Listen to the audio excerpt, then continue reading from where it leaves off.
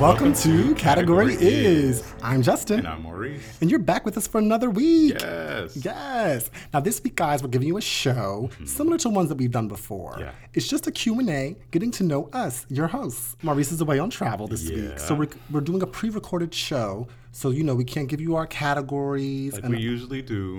There's not going to be an I said what I said or a 10s this week. But this is an opportunity for our listeners to get to know us as we interview one another. Yeah.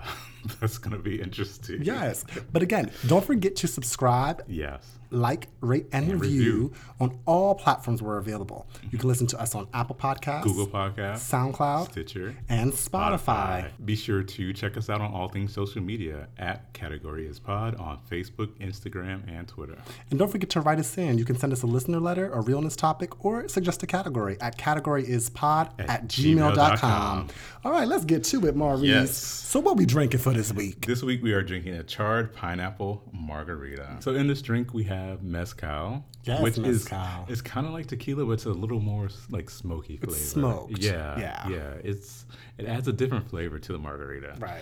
And when I was in that resort in Mexico, they had a lot of mezcal drinks, and they were just like, you feel like grown and sexy. They do. A little bit. My boyfriend likes mezcal. Okay. I am not too much of a fan of it because I don't like the smokiness. But I it's will drink it because I always liquor. Basically. But I do prefer regular just tequila. But mezcal is like, it's layered. Yeah, It's sophisticated. It's a sophisticated. I feel like grown and sexy when I have like mezcal. Mm-hmm. So it has mezcal, Grand Marnier, which is a orange flavored liqueur, pineapple juice, orange juice, some lime juice, a couple jalapeno spices, to like spice it up. Spicy. And have you ever charred pineapple? On the grill? You can do it on the grill. Yes. Yeah. I love fruit on the grill. Peaches. Yeah. Watermelons. I don't do watermelon. Well, because watermelon's kind of waterly. But I don't pineapple really eat on the grill. because black people want watermelon. It's a stop. stereotype. I don't Stop, do it. please. Not in public. Whatever. But I love peaches in the grill. I love pineapple on the grill. Grilled avocado. Yeah. Oh my God, it's amazing. Yeah. Something about cooking over an open flame. But when you get the smokiness of the mezcal, which is the smoked tequila, and the smokiness of the pineapple, and then the subtle heat of the jalapeno. Yeah, it takes it to like a new level. And so to char some pineapple, you can put it on the grill. I have a torch because I do Like the creme brulee. Yeah, so you can just you can sprinkle it with some sugar if you want to like give some little extra caramelization. Or you can just take the torch to it and just nice. quick. Yeah. Yeah. Well, it's a delicious cocktail. You should try it. It's not the most refreshing, but it's nice on an evening. I would definitely drink this in the evening in the summertime, not during the day. Not during the day. It's not going to be like, oh, I feel refreshed. But it is like a complex cocktail. Okay. Yeah, I like it. All right, child. Let's hop into our show. We are not going to go through our regular show run this week. We're just going to do interview questions. Now, in the past, we've gotten a lot of feedback from people who really actually love these episodes. They do, yeah. And it's a time for you guys just to get to know a little bit more about us.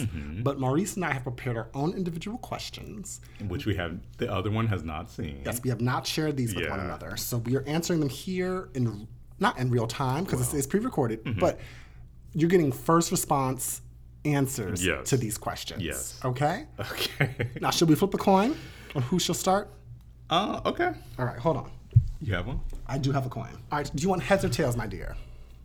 I like tails. You like tails? And it's heads. Okay. So I guess I go... You go first. No, I thought I get to decide who goes first. Oh, okay. You decide then. Okay, I go first. Okay. Okay, so last time, Maurice gave me shit. Your questions was a mess. So if you guys listened last time, I forget what number that episode was. It was a long time ago. Yeah, it was a long time. It's probably like in like the 120, 117. I don't know. It was a while ago. Yeah. But I asked questions that were pretty subversive.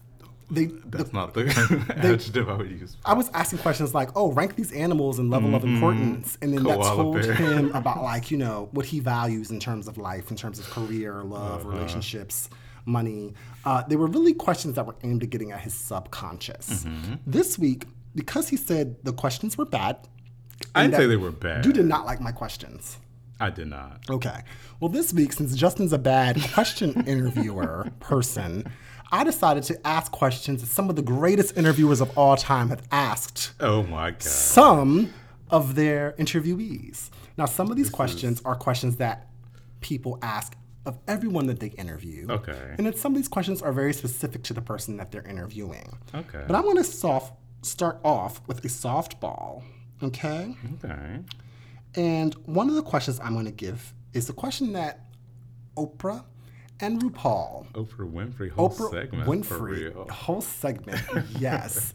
But also RuPaul's kind of adopted this question. Because Okay. I listened to his podcast, What's the Tea with Michelle Visage. Yeah. And he always asks this of his guests. And I think it's a really nice question. But I'll get it started off soft with you with this question. Mm-hmm. It is, what is your spiritual practice? My spiritual practice. So I am very connected to the Lord, as you guys know. Yes. I grew up in the church, and we went to church like every Sunday. Really? Yeah. So, yeah, my dad was very religious, and his family was very religious. And so the church we went to was like their family church. And it was like, you go to the church at this time, every Sunday, you sit in this pew, and you have the word. And so we were there like literally every Sunday. And my mom wasn't necessarily very religious, but she knew the Lord, and she adopted those principles of, you don't have to go to church every Sunday, because she didn't really go to church that much.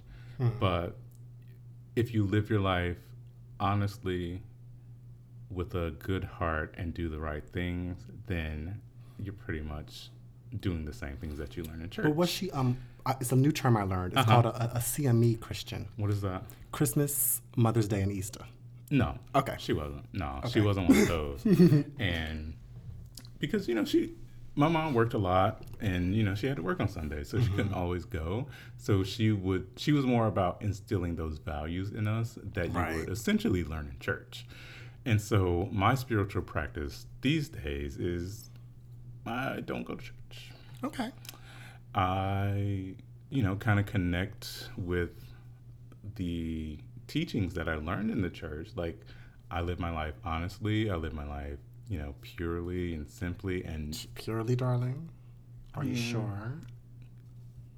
We're all sinners. I mean, this charred pineapple maple Lisa would say otherwise. Every saint has a past, and every sinner has a future. Okay, Phaedra. Yes. And so, live an honest life. I do good, or what I think is good, and what I have learned is good. And I'm not one of those people where if I'm having a bad day or if I'm having a bad week, I run to the church in order to get some kind of feeling of everything's going to be okay. Because my granddad, my father's father, he was like the deacon in the church, and he was there every Sunday sitting on the same pew, like I said. And, he pulled me aside one day because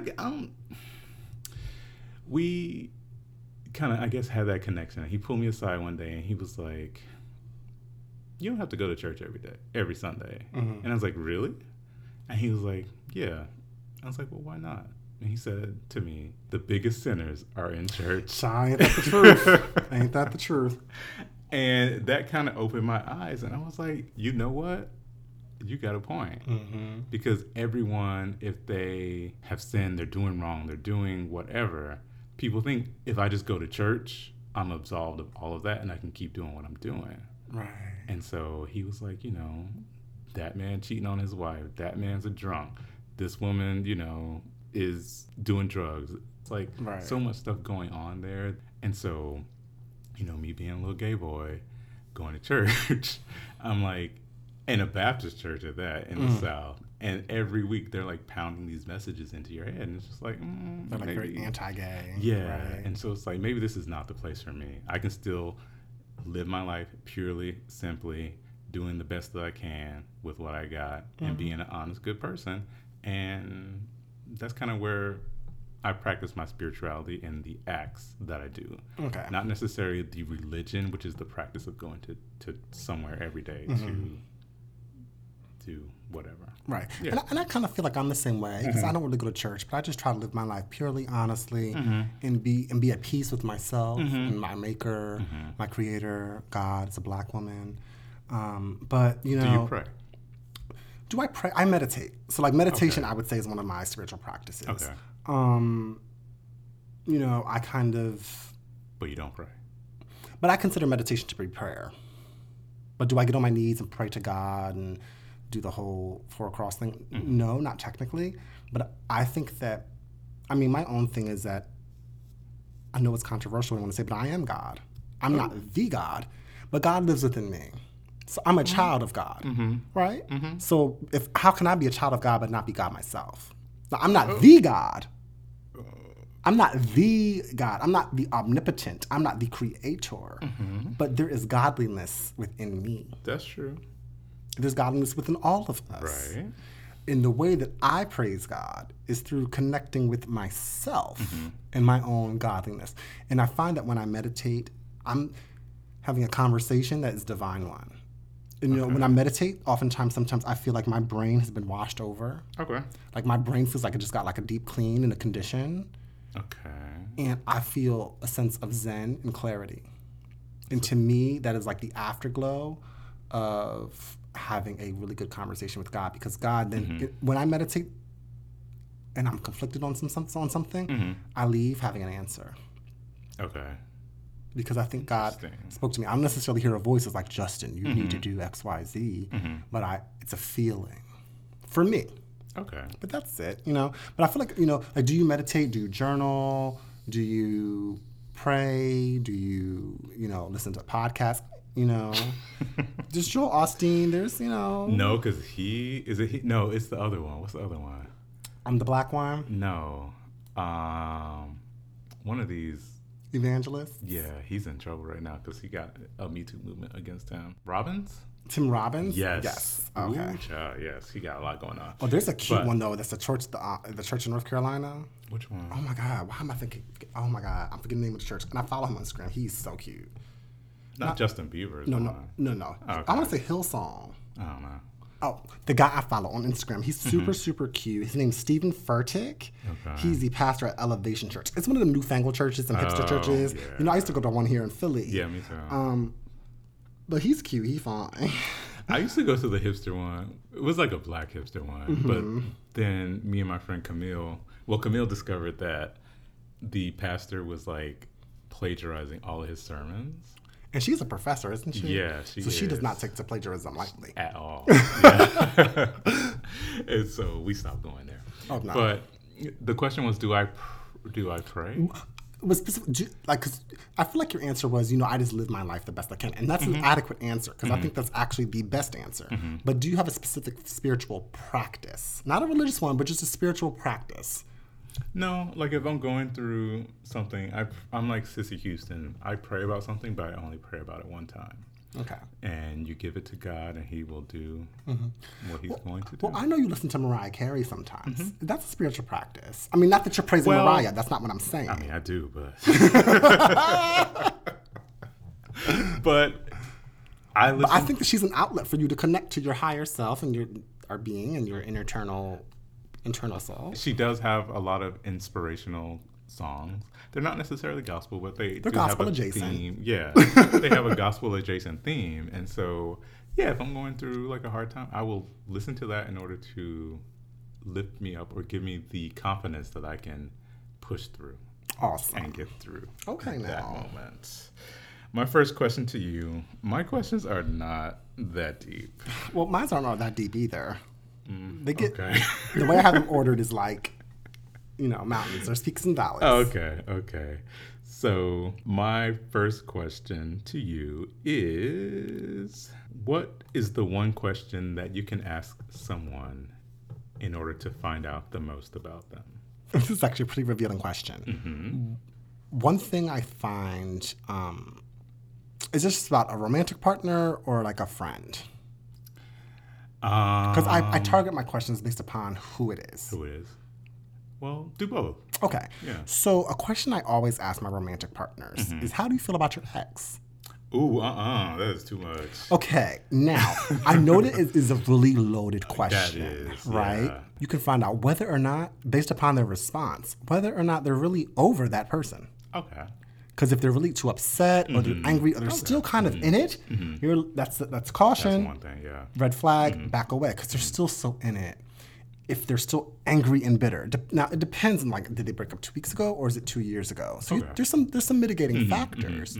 But that's always a question. It's like, well, not what's your relationship like with your ex? Because I don't have relationships with all my exes, but it's how do you feel about them? Because that has to just deal with you. But it lets you just know, like, well, what happened? What was the demise at the end of that relationship?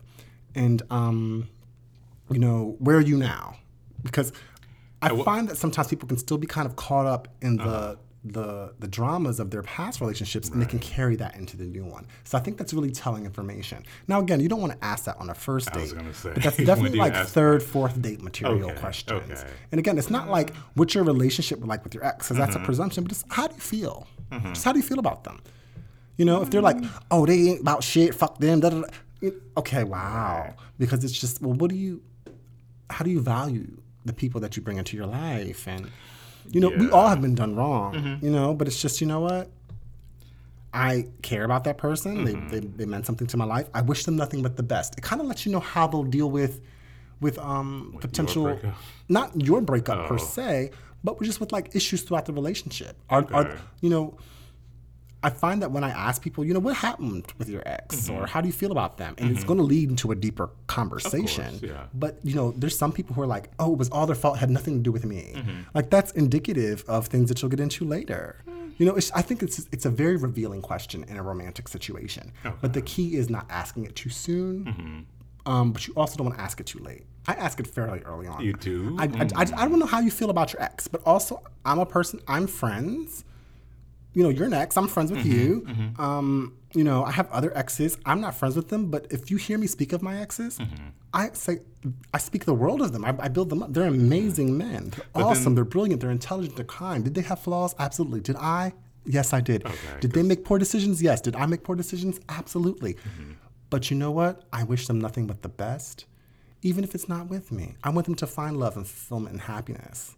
But see how that sounds? I don't sound bitter because I've actually worked through it. Yeah, I got therapy bills to show it. But when people are still caught up in it, you can tell. Yeah, it's very, very revealing. Because people think the opposite of being in love with someone is hate. Is the hatred of them, and it's like, no, like if. But how can you hate someone that you have loved? That shows poor judgment.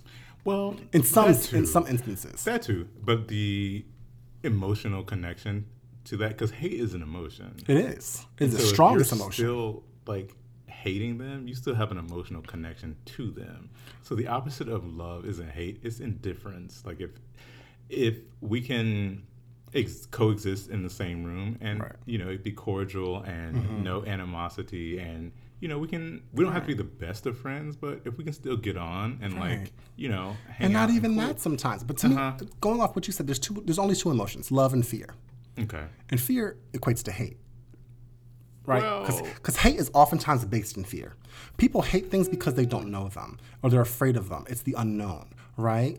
Or you've experienced it, and or you experience bad thing, and but hate is because but if something happened in the past, love is everlasting.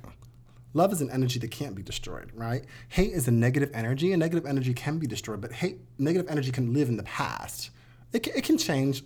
Okay, we're not going to get into all that. Okay. But what I'm saying is that hate is an energy that is not based in hate itself, because hate is really based in fear. So you only have two emotions, love and fear, right? So I think that when I ask a question to a romantic partner about an ex, and it's the response that I hear is, oh, I hate them, this, that, and the third, what I'm really hearing is fear. Because what happened with them is in the past. And what I hear is that you have fear about the present day and what could possibly happen in the future. Am I still hurt over what happened? Yes. Those are all natural and to be expected. But to stay, you know what? I have love. It's just to show some maturity. So that's what I ask of romantic partners. Also, it depends on how it ended. It does depend on how it ended. But I've had which end you were on. I've had some pretty tragic situations. Yeah. Even if it doesn't work out, I'm always still going to have love for you. Even I want you to find on some level, even if it's not with me. That to me, it's a very telling question, and that's a question I ask of all my romantic suitors. Ooh, another question I ask of my friends is like, what do you value most? I find that the best friendships are ones that are like family. So when I ask my friends, what do you value most? Yeah. And it's my family, then I know that they can be like my extended family. Okay. So those are just the kind of questions I ask to kind of get at people. I don't know. I think for a romantic partner, my question is, how is your relationship with your family? Mm-hmm. Because that's very telling. Yeah. Okay. So my next question was a question that Barbara Walters, the esteemed Barbara Walters, asked Katharine Hepburn in an interview. Okay. So it's Oprah Winfrey whole segment. What's the next lyric? Barbara Walters, for real. Barbara Walters, she asked Katharine Hepburn, if you were a tree, what kind of tree would you be? I would be a magnolia tree. Why? Because it's traditionally Southern. Steel magnolias. Yes. And I have always loved that. Is it Billie Holiday? Yes. Where she has that big old magnolia. It's Billie Holiday. Yeah, in her hair. And I want to say, I feel like Hattie McDaniel wore a magnolia at some point. She did. I think when she accepted the Oscar for Gone with the Wind. With Gone with the Wind, yes. It's a strong tree, has a beautiful flower, very fragrant. Those glossy leaves.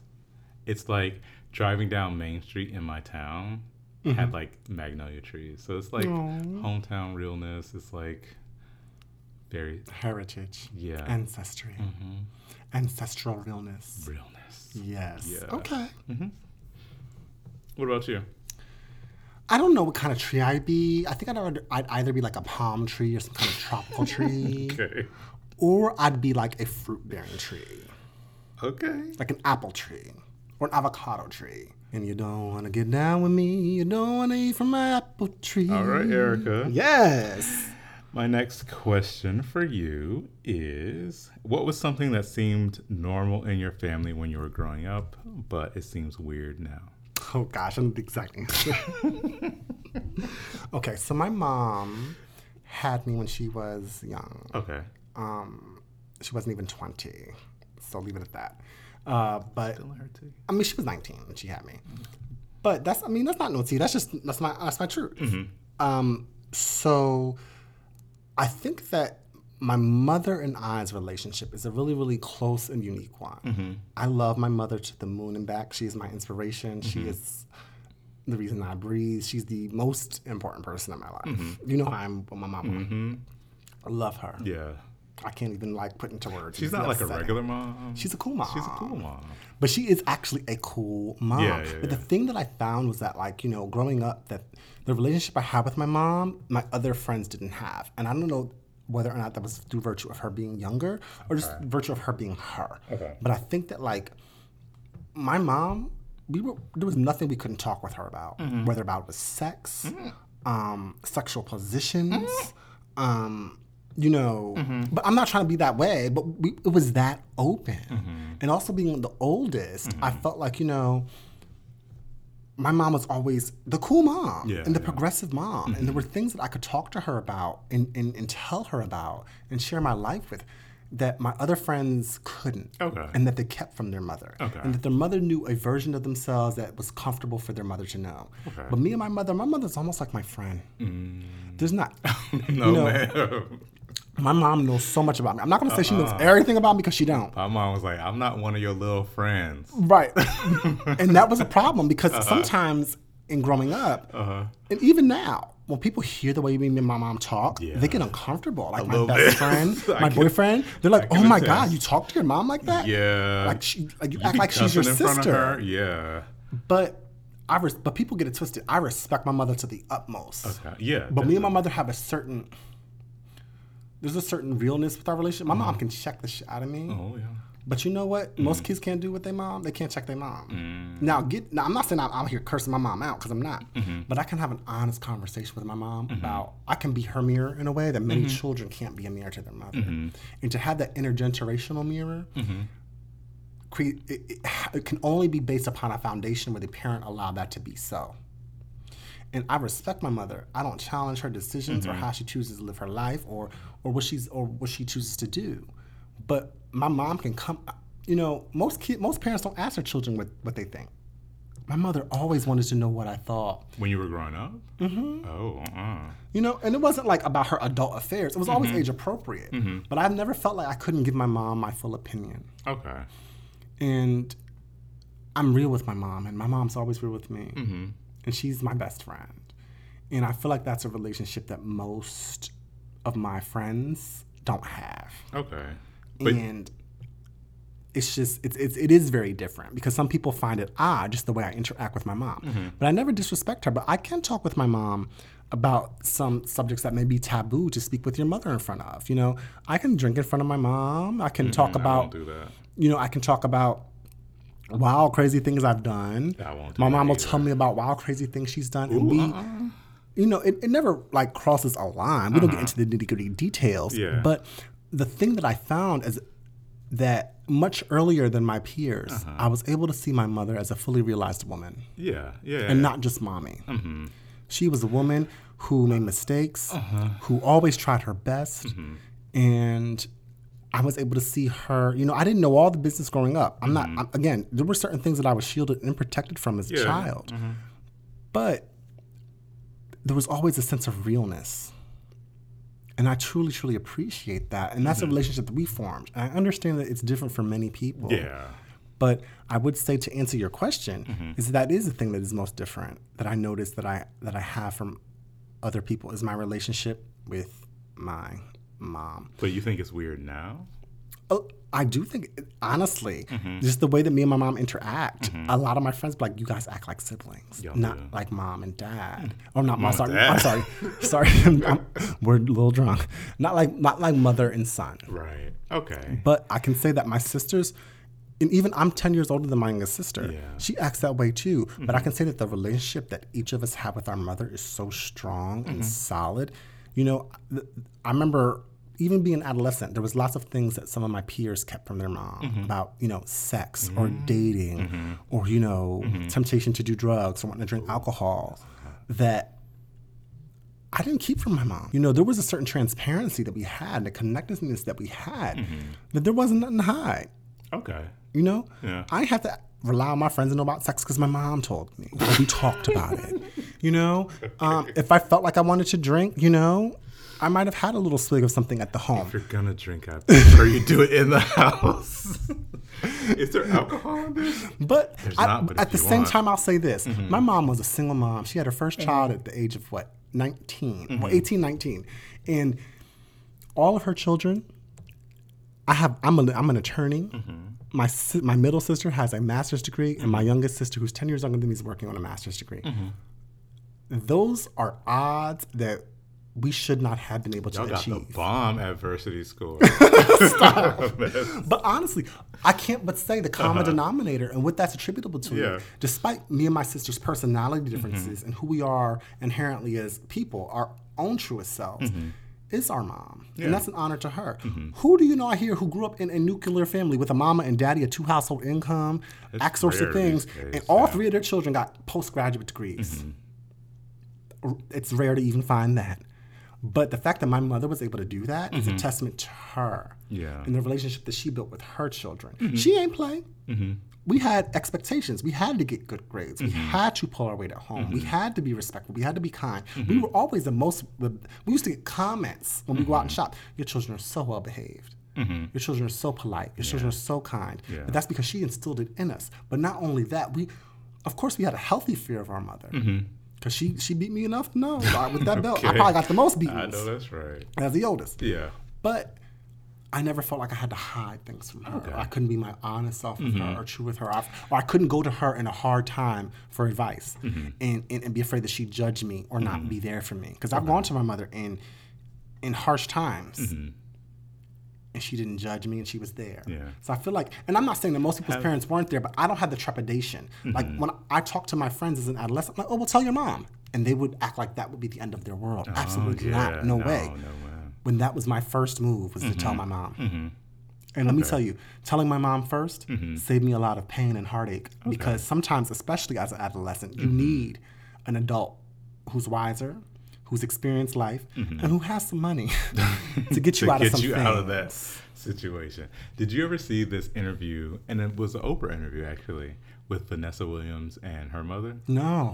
So former Miss America Vanessa Williams? Yes. Okay, because you know there's also Vanessa L. Williams. Well, yeah, this is the real Vanessa Williams. Oh, ooh. So she was on Oprah with her mother, and her mother was like very strict. At some point, Vanessa like snuck some boy into the house, and her mom caught her, and so her mom took the door off of her bedroom, and she was like, "You don't deserve privacy." Oh my God! Right. And so Oprah asked her some question. I forget what the actual question was, but the mom said, "She has friends. I am her mother." Right. And, that kind of instills a level of, like, the hierarchy. Right. Like, I'm the mom, you're the kid, fall in line and do what I say. And so I do think that sometimes, like, it is good to have that relationship with your parent. I feel like as an adult, yes, absolutely. Because growing up, my mom was kind of more like Vanessa Williams' mom. Like, right. I'm the authority here. You're the child, I'm the mother. But relationships are based on time. Yeah, and I think that growing up, because my mom was raising 3 boys. In the South. Black boys. Yeah. And so she needed to instill some things in us. Right. And so, yes, absolutely, my mom had to be the authority. And at that point, I didn't think that, I could go to my mom and talk to her about anything. But now my mom is like my best friend. Right. Like I talk to her all the time. Like me and my brothers do too. And so it's always funny. Like when I call my mom, she's like getting off the phone with one of my brothers. And so like we all have this, kind of relationship where we communicate like so often because, she is like our best friend. So my next question is also a question from Barbara Walters. Okay. And Barbara Walters is a prolific interviewer. She is. I love her. Formidable. Well, some people don't think so, like Elizabeth Hasselbeck. Well, fuck her. Yeah. But my question is, my interviewers are all women from here on out, basically. And there is one man, but I might not use this question. But this question was also from Barbara Walters in her 1996 interview with Robert Kardashian. The father? The father of the Kardashians. Okay. Do you think O.J. Simpson is guilty?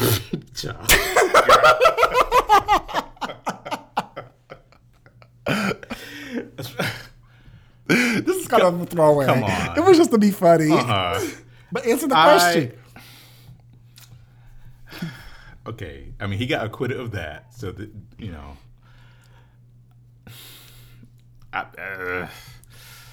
do I think he did it? Yes. Absolutely. Okay. And why? I don't know why he did it. I just believe he did. Okay. Yeah, I can't explain it. But do you remember that happening? Yeah. Okay. I remember more so the trial because I remember we were in the cafetorium at school. We were sitting there and all the teachers were like invested in it.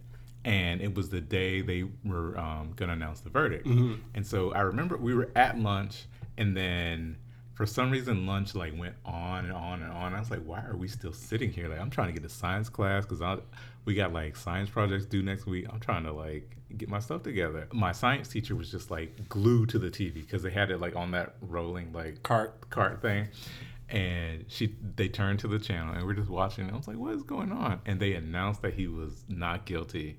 And every teacher in there, the white people, like lost their shit. They marched us back to class, and my teacher, who was a white woman, she started throwing shit like all over the classroom. Yeah, I was a little bit younger, but I vaguely remember like my neighbors and stuff, people in my community where I live, being really happy that day. Oh, okay. But I didn't connect the two and two. The main thing I remember about the O.J. Simpson trial was that my mother was pissed because it was interrupting her stories. I also remember watching Johnny Cochran and seeing the playbacks on the evening news and all that. Yeah. And I would ask my mom, like, what does he do? She's like, he's a lawyer. He's a lawyer. And that was probably the earliest memory of me, like, wanting to be a lawyer. And then the defining moment of me wanting to be a lawyer on my own was Maxine Shaw from Living Single. Oh, okay. She was one of the, I thought you would prefer Regine.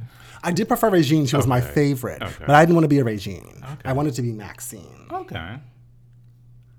But they were my two favorite characters. Okay. But Maxine wanted me to, that's what wanted me to be a lawyer in my earliest memory. Okay. But okay, child. Okay. So my next question to you is, what are two things that you would never spend money on?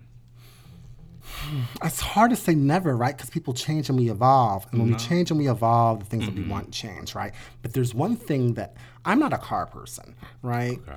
So I'm dating someone who's a car person. He likes luxury vehicles and fancy cars. Me, not so much. Okay. I'd rather take public transportation. Okay. I don't keep a car clean. To me, it's just, I want a safe, reliable vehicle that can get me from point A to point B. All these bells and horns and status symbol of a vehicle is not something that I would really spend money on. Okay. Although it would be nice. That's just not something I think I would spend money on. Okay. So one is like a ridiculously like luxury vehicle. When you hear people paying like, $100,000 plus on a car, I just think that's insane. Yeah. Personally. So that's something I would never spend money on. And another thing I would never really spend money on is I need two? Oh my gosh. Because I like to spend money. Even that explains a lot of problems. Shut up, shady bitch. Another thing I would never spend money on. Ooh, I know. Like vegan leather goods. Because to me, I know that some people support the animals, but I support the environment. Yeah. And to vegan leather is plastic. I just don't believe in buying plastic items. Yeah. I know that that's going to give me a lot of pushback from PETA and the like. They're aggressive. But, I know that lots of higher-end designers like Michael Kors and others have now ditched fur. And I feel like the next marker, especially for these PETA people, is to get leather. But the leather goods are so widespread, it's going to be really, really hard for people to give up leather. But if one day, like, designers like Michael Kors are like, we're no longer using leather, I'm not spending designer money on vinyl. Yeah. In plastic. I'm just not. Okay. So I would never spend money on artificial luxury imitation skins, whether they be leather or fur. That's something I would never spend money on. I'm sorry, Versace, Gucci, Fendi, Prada could all come to me and be like, oh, we have this brand new season's hot fur coat that's made of acrylic and synthetic. I'm sorry, I will never buy it. I don't care if it's $2. I'm not buying it. So best. Because I don't believe in that. I thought you were going to say sex. Well, you know what? I'm not going to say never. I'm not going to say never. Because, I could be like an 80-year-old man one day. I'm not going to say never. Desperate. And also, I've never purchased a sex worker, but I also support sex work. But that was honestly the first thing that came to my head. Really? I was like, ooh, sex, yeah. But I was like, but you said never. And I've never done it, but I can't sit here and honestly say to you that I never would. I will never be that desperate, child. Darling, don't lie to yourself. Child, have you seen all of this? Darling, don't lie to yourself. Bitch. Okay. Darling, my next question. Diane Sawyer asked of Whitney Houston in her 2002. Crack is whack.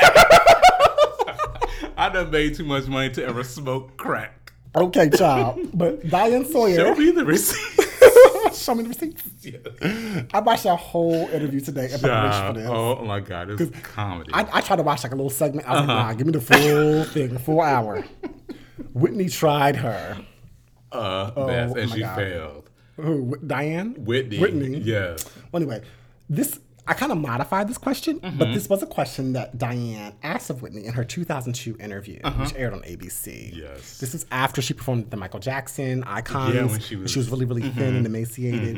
And Diane said, this is after they had a conversation. Diane asked her, was it coke? Was it crack? And then Whitney had her whole response about crack is whack. She said, was it pills? Was it alcohol? And Whitney, she admitted, she said she partied, she did some things, she had fun. She did. But Then Diane asked this important question. Oh my God. If you had to name the biggest devil for you, which is it? Now, my question to you, Maurice, is I'm kind of modifying it. Yeah, because I know you. I'm addicted to making love. Yeah, that's exactly what she said. I'm addicted to making love. My question for you is basically in the vein of what Diane Sawyer asked with me in 2002. Mm-hmm. But like, what's your biggest vice? Ooh, I had the same question for you, but I worded it differently. Okay. But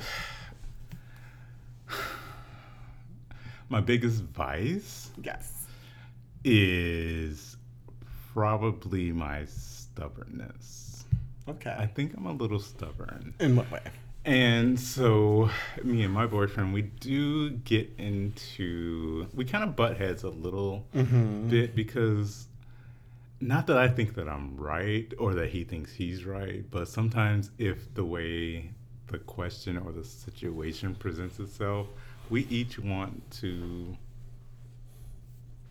do what we want to do, like in our own way. Mm-hmm. Like we want to, if we go to Whole Foods, what do you want for dinner? I want this for dinner. Well, I want this for dinner.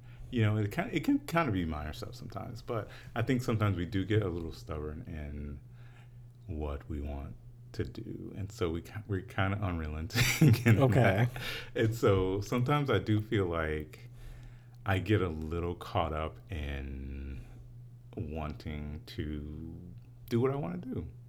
Okay. And wanting to like have this for dinner because, that's what I want for dinner. But I don't want that. Oh, well. And that can get in the way. It can get in the way a little bit. So I think sometimes we do. And then it kind of escalates to a point where it doesn't need to. Right. And so sometimes I do try to mitigate that or try to, get to a point where I'm like, oh, okay, well, I see your point. Mm-hmm. So maybe I should either not say this, but this is what I want to say in this moment. Right. Or this is what I want to do in this moment. Mm-hmm. And sometimes I'm kind of not reading, like, how he's going to perceive that. Okay. Because it's like, it's what I want to do at that moment. Right. Yeah. So how'd you have that question asked of me? And this will count as one of your questions. It will? Yes. What do you realize as a problem within yourself, but you do not want to change? It's that I usually have I'm right. Mm-hmm. And I have the right course of action. Mm-hmm. And my ideas and my decisions are the correct ones and they're the ones that we should follow. Mm-hmm. But that is not... That's what fucked Daenerys up last week. Okay, well, maybe I'm Miss Targaryen. Yes. I made it far, but not to the end, bitch. Not to the end, bitch. But what I'm saying is like... And I think that sometimes I can get confused in ego, but sometimes I have this unique ability to disassociate myself from the things that I want simply because I want them. Right. So it's not so subjective. I'm able to really remove myself from matters and situations and look at them objectively and say, well, this is what's best to serve the needs and the outcomes that are desired from this particular situation, absent of me. Opposers of those ideas can think that I am self-motivated in wanting them to become actualized. Okay. Mm-hmm. And that's not always the case. Mm-hmm. I always think that I have the best idea. Mm-hmm. But more often than not, I mean, I am wrong. But the thing about me is I'm quick. When I'm wrong, I'll raise my hand. Yeah, I was wrong here. I'll admit when I'm wrong. You will? I do. But more often than not, I'm not wrong. I'm usually right. Okay, girl. I'm usually right. Uh-huh. Right? But I never throw it in people's face. But it's just like I know more than other people, or that I'm bossy, or that I'm assertive, or that it's my way or the highway. But it's like, no, I've done the research. I've heavily looked at, this from all certain matter, from all particular angles and outcomes. And based upon my calculus, I've deduced that this is the best course of action forward. Well, this is geometry. I look at it really mathematically, but people can sometimes not see that. Further, I would also say that secondarily, my other, to answer your question is that, it's kind of like my procrastination. Okay. Really gets in the way in terms of being a vice. Okay. I will sometimes admit that I'm my biggest inner saboteur. Okay, yeah. In that when there are things that I don't want to deal with or things that are not pleasurable or require me to do some work or that are unpleasant, I will hold them off until the very fucking last minute. And sometimes I'll even let the deadline pass. That's because I procrastinate. And that's one thing I really need to work on within myself. Okay. But I have another question for you. This is from the Robin Roberts interview. with Jussie Smollett. Oh, I thought you were going to say R. Kelly. In 2017. Okay.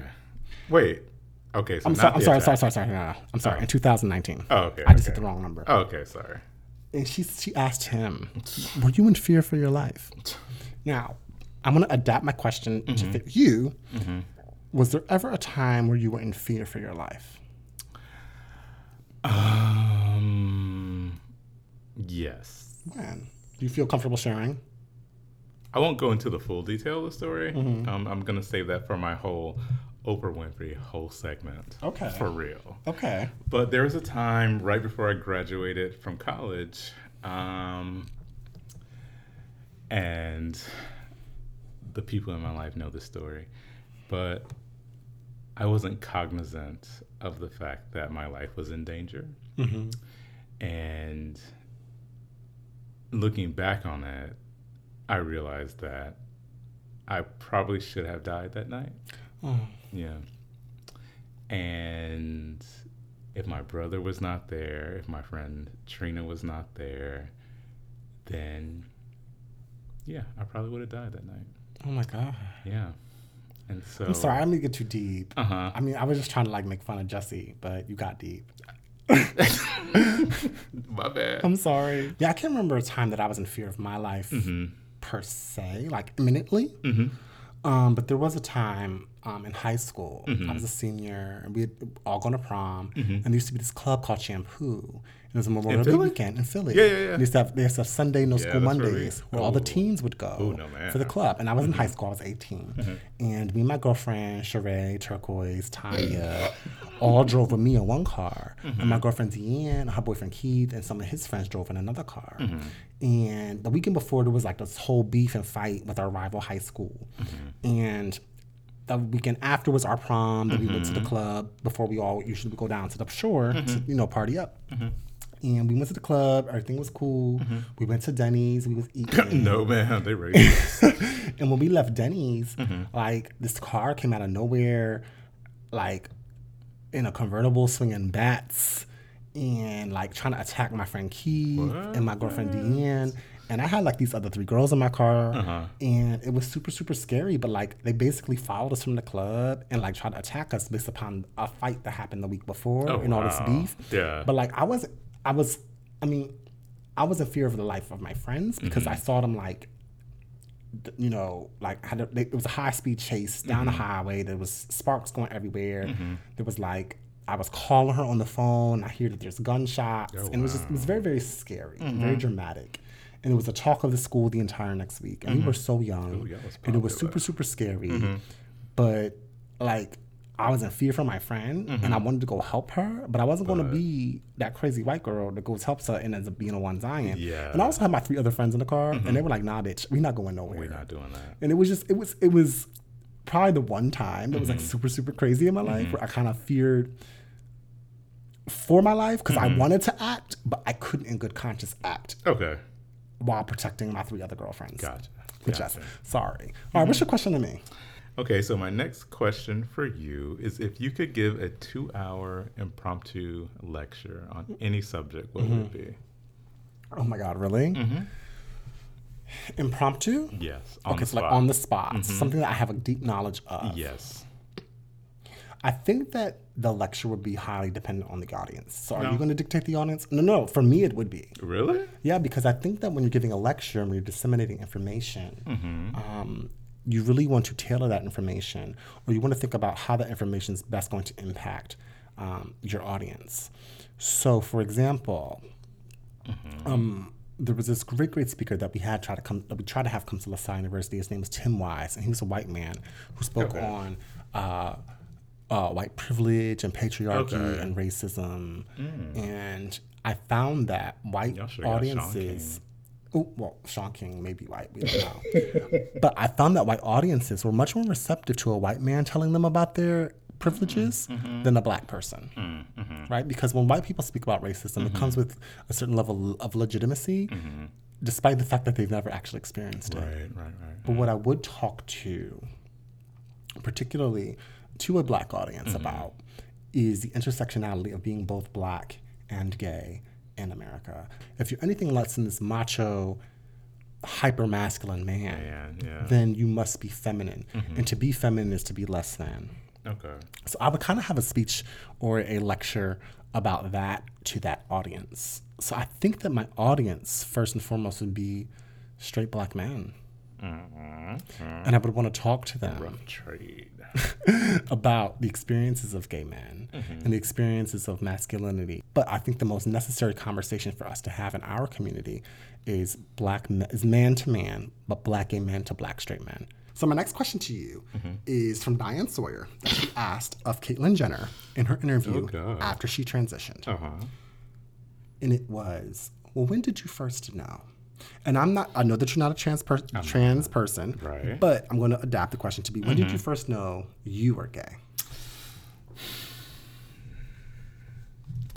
So I think I knew I was different for a while. And I remember I was definitely before the age of 10 because I knew we moved when I was 10. So it was definitely before that, because we were in like our old place. Fast forward, I was in the 6th grade, and I had this, you know how they assign you seats and you sit like in alphabetical order since you're like in. So in our school district, we combined schools at 4th grade. And so from 4th grade until basically graduation, this one girl sat in front of me the entire time we were in school. And so from 4th grade to like 12th grade, we used to pass notes back and forth. And so she wrote this note, and she was like, something's going on. I noticed a difference in you or whatever. And so I wrote on this note in the 6th grade, and we were in I think it was language arts class. And so I wrote, I don't know, I think I might be gay. And as I was going to pass it to her, the overhead speaker came on, and they were calling her to the office to be checked out for the day. Okay. And so that was a sign to me, don't tell anyone. Right. And so I kind of internalized that moment for like a long time in my life. And so I think that I knew very early on, but I just didn't want to tell anyone or address it. I didn't know I was gay because I didn't have the language to know what that was. Right. But I knew I was different from the other boys around like age 8, 9, 10. Right? By like 11, I knew I was gay. Okay. Because then they had the language. Yeah, kind of the same. All right. What's your question of me? My next question of you is, what is one problem that you realize is a first world problem, but you're still annoyed by it anyway? I think a first world problem that most affects me, maybe it's just because of the place I am now, today, presently, with regard to health. I'll call the doctor because I have a cold or a sniffle that's lasted too long, or some ingrown hair inside my nose or something. Yeah, that was nasty. Stop. I take for granted that I can call the doctor. When I call the doctor, like, you can't get an appointment for 3 weeks. I'm bitching or I'm moaning. What kind of insurance you got? Well, I got decent insurance, but it's like, you know, at the doctor's office. How many times have I texted you from the doctor's office? Like, I'm waiting this long. Yeah. You know, those are things I hate. But at the end of the day, I think that the most like damning first world problems like access to health care and adequate health care. Okay. Well, my first world problem is when they run out of 2% milk at Starbucks. Oh, stop. Because I'm That's like, the blue one? I'm like, I hate everything else. This is whole milk? I can't drink this. You need to take this back. I feel like that chick on Sex and the City when she's like, this is not non-fat. Well, my last and final question for you, I hate that it's from a white man, but so be it. Well, it's from Peter Thiel. He's the CEO of PayPal. Okay. And something he asks people that he often interviews is, tell me something true that almost no one agrees with you on. That America sucks. Well, I agree with you. So there you go. Well, a lot of people don't, because, you know, a lot of people don't travel and they're not very worldly. And so we in America, you know, we think that we're the shit and we do everything the best and that we are the leaders of the free world, basically. And you can have someone who is from Alabama with, and I hate to pick on the South because I'm from the South, but you have someone from Alabama, Mississippi, Vermont, with no teeth, no job, no education, and they think they are the hottest shit in the fucking world. Whereas you have people who live in Europe, speak 3-4 languages, have a passport. Like these people from the U.S. don't even like travel. Only 33% of Americans have a passport. Yeah, and it's like, you know, we can have nothing, but we think we're everything. You know, there's certain basic things that we just don't have, and it is to our detriment as a nation, globally. Yeah, because if you look at any other country, you know, people speak multiple languages. They travel. They're experienced to, you know, things that are going on in the world. And we in the U.S. are just like, I can sit in the backwoods with no heat, no water, you know, and I think I'm better than you because I'm American, or I'm American and I'm white. That's another thing. Right. Or I'm American or I'm a white male. Yeah.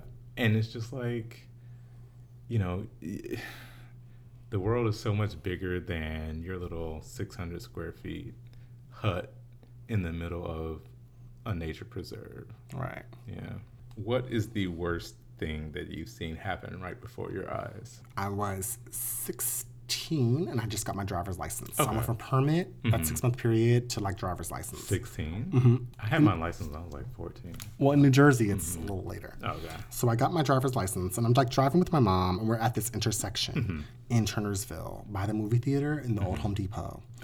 And there's this woman here who's like waiting to make a left hand turn. And she has her blinker on, but she's like in the middle of the intersection. But then there's this car that comes flying at maybe like, I want to say 70 to 80 miles per hour. It hits her on her front passenger side. She spins out like 4 or 5 times. His car goes flying up, twisting in the air. It was like something out of a movie. Oh, wow. Into the bushes and just lands. And you see like all this dust and you see birds fly. I'm literally leaving the DMV. The best. And I'm like, oh my God. Yeah. There's all this fluid dripping from this woman's car. And I'm like, my mom's yelling at her like, get out the car. Because she's just shaking and crying. But like there's gasoline and there's a accident. But that was probably the scariest thing I saw right before my eyes. Can I tell mine real quick? Go ahead. So I was in college and my campus was really hilly. Like it had a lot of hills. And so it was one day we were going to like the place where we had band practice and stuff because we had to get fitted for our band uniforms. So I was with my friends, Ioka, Jennifer, and I think Champagne. And so his last name was Champagne. So we called him Champagne.